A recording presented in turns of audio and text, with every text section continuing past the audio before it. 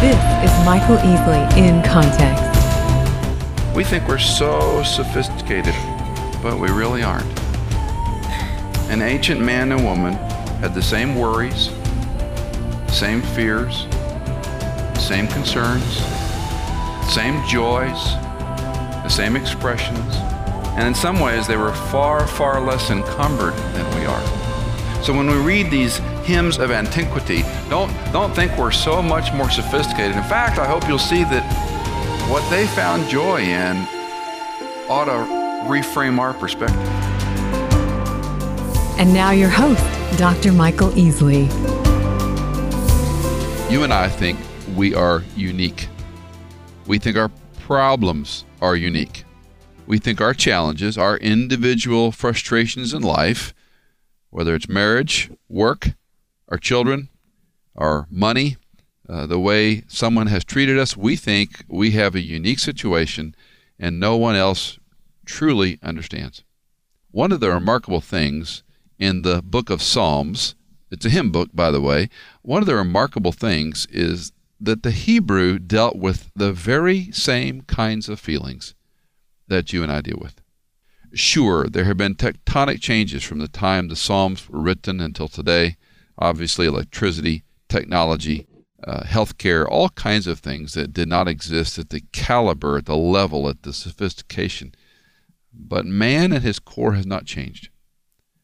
He has joy, he has sorrows. He has hopes, he has disappointments. And as we'll see, as we continue our series, Living Life from the Heart, the psalmist of Psalm 65 identifies the worshiper's problem before his God. What is the most important word, at least in this guy's opinion, what's the most important word in the Old Testament? Hesed. What are some of the types of classifications of Psalms? Thanksgiving. We're going to look at one of those today. Praise. Lament. Imprecation, imprecatory. Messianic. Desperation. What did we look at last night? What was one of the aspects of that psalm? We're going to look at it later today too. Royal Psalms. What's the book of Psalms called in the Hebrew Bible? Very good. Tehillim. Here. And I didn't tell him. I didn't prompt it. That was just... do you know what Tehillim is from? Hallel. Hallel. Hallel sounds like hallelujah. Hallel is one of the most common words in the Hebrew Psalter. And Tehillim is the plural. An im ending on a Hebrew word typically means many or more or multiple. Elohim. He is one God, but he is the God. So the I am ending is a little bit of a hint. So how do we get from Tehillim to Psalms? If you were to ask an Orthodox Jew the name of the book of Psalms, they might even not know the word Psalms. The Septuagint is a Greek rendering of the Hebrew Bible. The Greeks translated the Hebrew text into their... So if we took the Hebrew text and translated it into English, the Greeks translated it into Greek, and that became known, the corpus of literature. There's not one Septuagint, there's many. And the Septuagint word is psalmos, which was the closest word they could come up with, not to Tehillim, but the word mitzmor. So when you read the word psalm in your English Bible, it has nothing to do with the book of Psalms. But we have endeared the word in our English language, and we call them the Psalms because it means a collection of songs, a collection of rejoicing. But it's a long way from the word Tehillim, which is what the Hebrews would call the book of the Psalter. They are classified into enthronement, lament, praise, prayer, worship, imprecatory, royal, monarch songs, inaugural psalms. And we'll look at a couple of those today. I went back last night and pulled up some of the history that I had forgotten to mention last night, but it was interesting rereading it this morning. You know what the monastic period was. When people left the ordinary call of life and they went and lived in cloisters and monasteries. So the idea was, we'll get away from the world, won't be distracted by the wiles and temptations of the world, and we'll devote our lives to God and to Christ. And you know what they do now is they raise German shepherds and make wine and stuff like that. But early on, they used to really worship God in these monasteries. Well, the monastic period was a terrible failure. But what they tried to do in these monastic structures was to order their entire day around worship, prayer, and praise. Back in Gregorian and Roman times, they took the Psalms and put them into chants. Many of the monasteries would go through the entire psalm collection each week. And there were morning psalms and evening psalms, many of them extrapolated from the Hebrew Bible, just like we do. Like last night, we should have looked at an evening psalm. We looked at a morning psalm last night. So we could envision them singing that, and you might even envision it in your imagination in those stone grottos with a bunch of men in odd clothing singing these beautiful chants of these songs. So there's a rich history of the Psalms in the Catholic and Christian traditions throughout time. In the 5th century, St. Maurus was, he taught Charles the Great. He was his private religious tutor. And he made him recite the psalm every day. So 150 psalms. I don't know how long that would take. It takes me a little over an hour and a half to read it if I just read at a clip. And that's a fast read. And I don't get much out of it reading it that quickly. So how you'd recite it in the course of a day is not, I don't understand. The Patriarch of Constantinople during 458 to 471 would not ordain anyone who didn't have the complete Psalter memorized. The Bishop of Icona, a man named Rusticus, had known the Psalms by heart, and when men would come to him for ordination, he would quiz them. And if they didn't have a comprehensive knowledge to be able to answer any section of the Psalms, he would not allow them to be ordained. And by the Second Council of Nicaea, which is 587 or so after Christ's death, it became canon law. If a priest candidate couldn't recite the whole Psalms, he couldn't be a priest. And they wouldn't let a bishop go up the ranks unless he could continue a demonstration of the text. So the Psalms, of course, have a rich, marked history. Now, we talked a little bit about some structure, just a little bit last night. What were some of the structural cues I gave you? Parallelism, where did parallel come from? 3 kinds of parallelism. The point is in the middle. So you have A prime, B prime, C prime, D prime, E. So the point of the psalm is in the middle. And those structures are very common in the Psalms, not only in the whole psalm, but often in just little sections, like verses 1 to 3. You'll see a chiastic device if you look for it. We talked about loving kindness being the most important word in the Bible. What were the 2 things that God is loving kind toward? His covenant promises and his chosen people. God loves to be loyal to his covenant promises and his chosen people. Okay, very good. I'll let you alone now. Let's look at Psalm 65. Psalm 65 is the public hymn of thanksgiving. Some have called this a harvest psalm. I have never taught the psalm before. It was fun to prepare for it, and I thought how fitting during this time of year when soon we'll see pumpkins and squash in great quantities come on the shelves, and we'll all buy them and put them on our stoops, and then we'll throw them away in a few weeks. I don't understand it, but we do it nonetheless. So this is the harvest season. Some various titles for the psalm: the Song of Harvest Blessing, the Bounty of the Savior. I have called it Responding to God's Generous Blessings that we too often overlook. The psalm is going to remind you and me to look at God's generosity, to look at his blessings in your life, and not to overlook these things. Derek Kidner, if you're a person who buys books of the Bible to help you study, the 2 best little tools you can use on the Psalms are by Derek Kidner. They're little tiny volumes. They're not these big massive commentaries. Derek Kidner teaches at Cambridge University at Histon. He is a brilliant wisdom literature scholar, and he wrote these 2 little tiny books in the 70s, Psalm 1 to 72 and 73 to 150, and they are extraordinary. What he says in 2 pages, I couldn't say in a year. He just has the ability to synthesize the message down to just these little exquisite paragraphs. And if you want to get into your psalm study, and you do this in your devotions, get Derek's little books and go through them. Quick story, I like to write authors that have ministered to me. And years ago, in 84 or 5, I wrote Dr. Kidner a letter. Now, in those days, we didn't have email, and I used an aerogram. Anyone know what an aerogram is?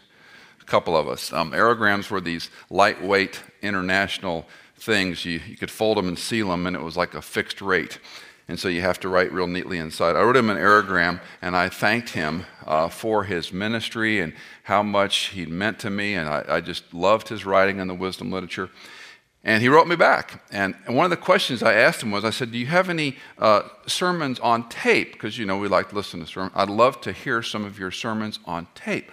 And he wrote back, typically Brit, he wrote back in his letter, thank you for your kind words. Regarding tapes, I have no knowledge of any such thing. Signed, Derek Kidner.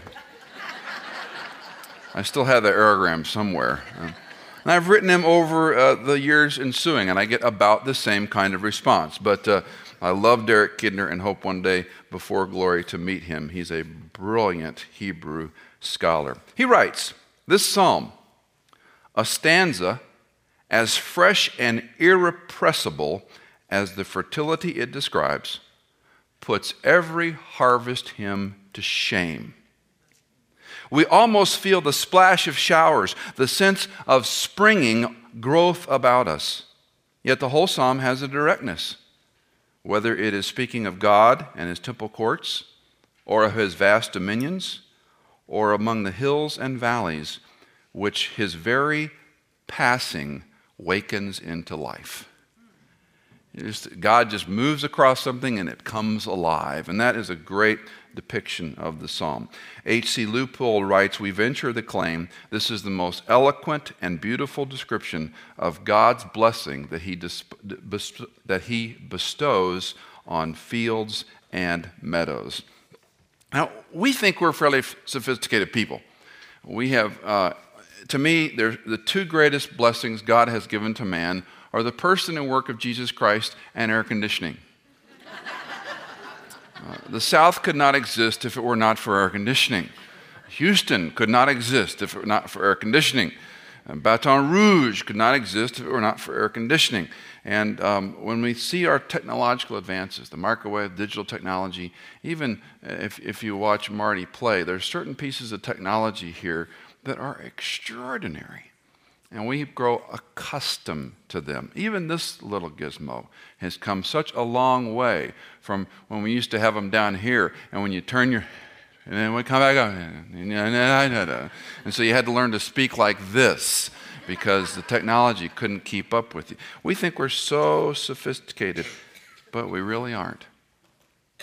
An ancient man and woman had the same worries, the same fears, the same concerns, the same joys, the same expressions, and in some ways they were far, far less encumbered than we are. So when we read these hymns of antiquity, don't think we're so much more sophisticated. In fact, I hope you'll see that what they found joy in ought to reframe our perspective. We ought to learn to see some pretty basic joy in life like the Hebrew of the ancient world did. Well, let's look at the psalm. Let me begin, first of all, by reading the first 4 verses of Psalm 65. There will be silence before you, and praise in Zion, O God. And to you the vow will be performed. O you who hear prayer, to you all men come. Iniquities prevail against me. As for our transgressions, you forgive them. How blessed is the one whom you choose to bring near to you, to dwell in your courts. We will be satisfied with the goodness of your house, your holy temple. Now, the first part of this psalm is that God hears and forgives. Our God hears and forgives. This is a psalm of blessing God for his generosity to us. And the psalmist begins by acknowledging that, God, you hear our prayers, you forgive my sins, and you bless us lavishly. Now, this is an unusual phrase because it begins with this idea of silence. There will be silence before you and praise in Zion. And of course, as Americans, we rush right over the word silence. Some of your Bibles might say await, that praise awaits you, or praise is due to you. And both those are legitimate renderings. I like the word silence. There's another comprehensive set of commentaries, they're huge, by Keil and Delitzsch, two German scholars who lived in the 1800s. And Dr. Delitzsch writes, silence is praise. We don't think about the idea of being silent as being an aspect of praise. Silence is what? It's expectation. Silence is rest. Silence involves awe. Some of you are in the military or have been. I had a number of tremendous experiences in the military, and I got to attend a seminar called the National Security Forum in Montgomery, Alabama, a few years ago, and it was a huge auditorium, 3 or 4 times the size of this, completely full of men and women who are many on their way to be officers.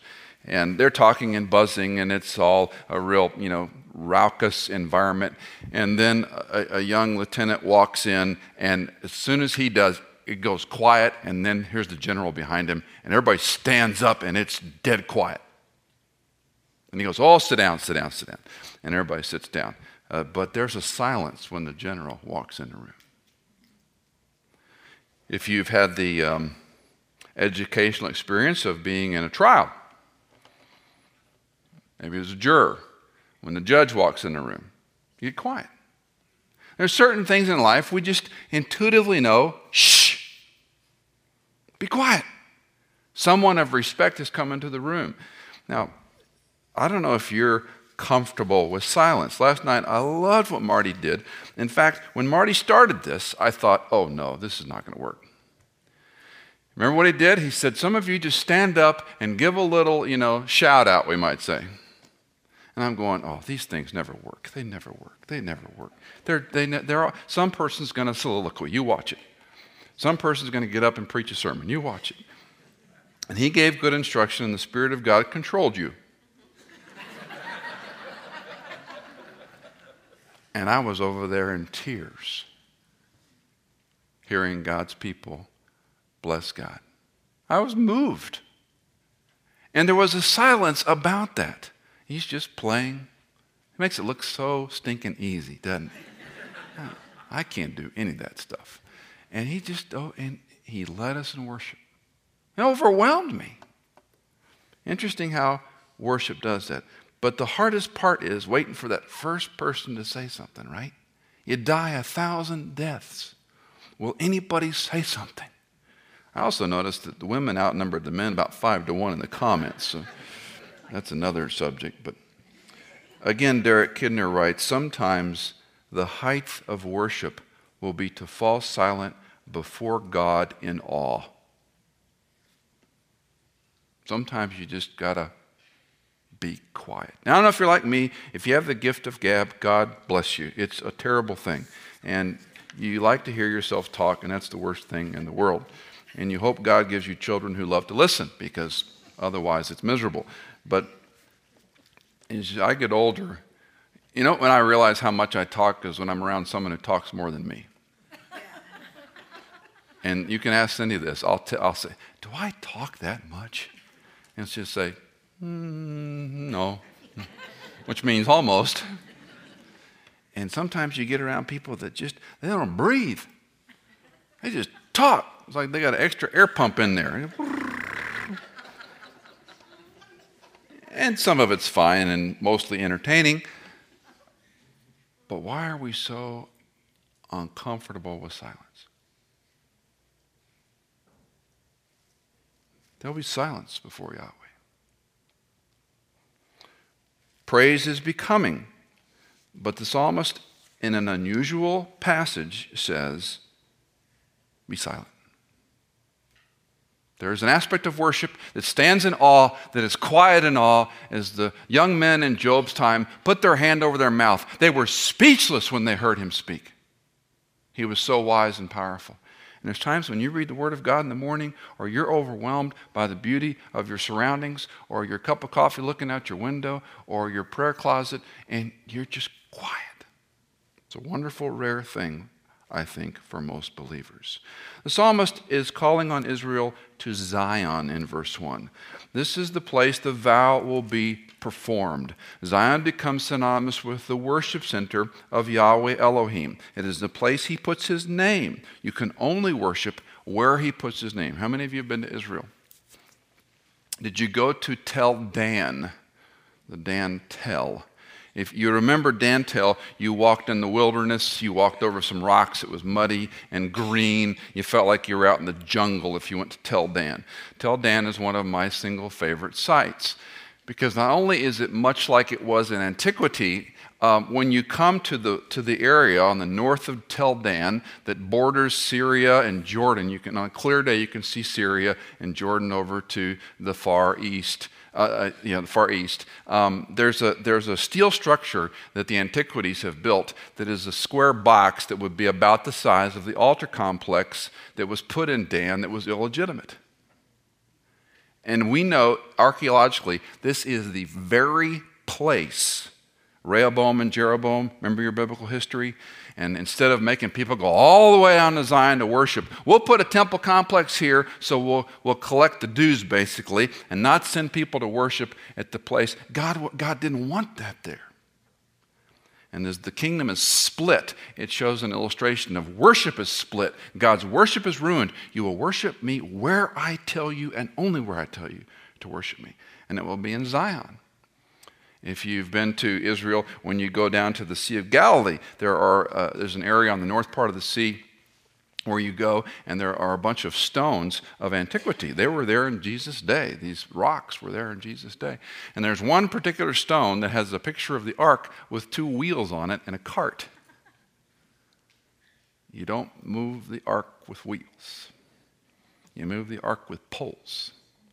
And in just a few years after Christ's coming, syncretism leaks in.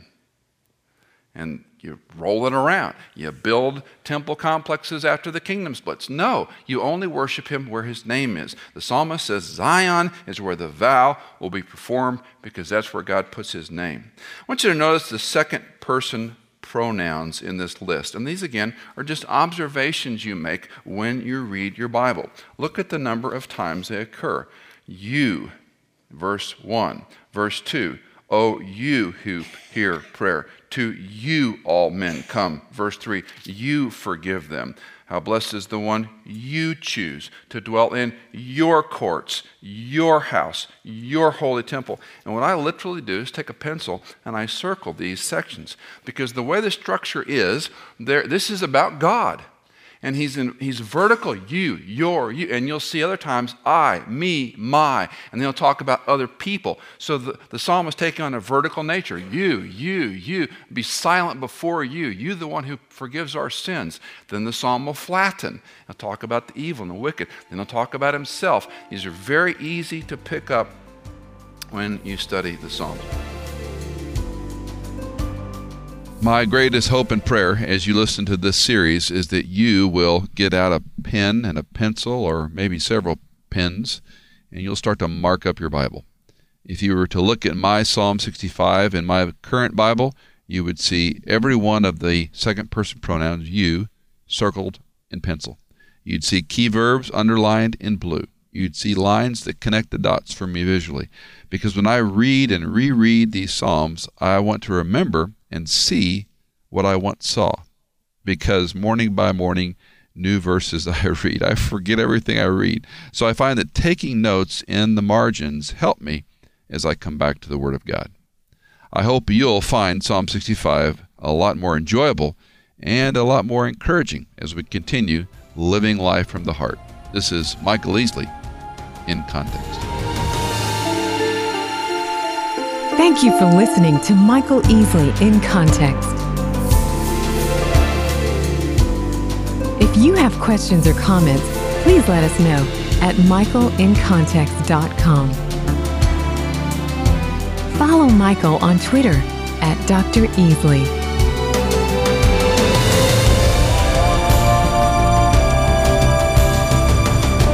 Thank you for listening to Michael Easley in Context.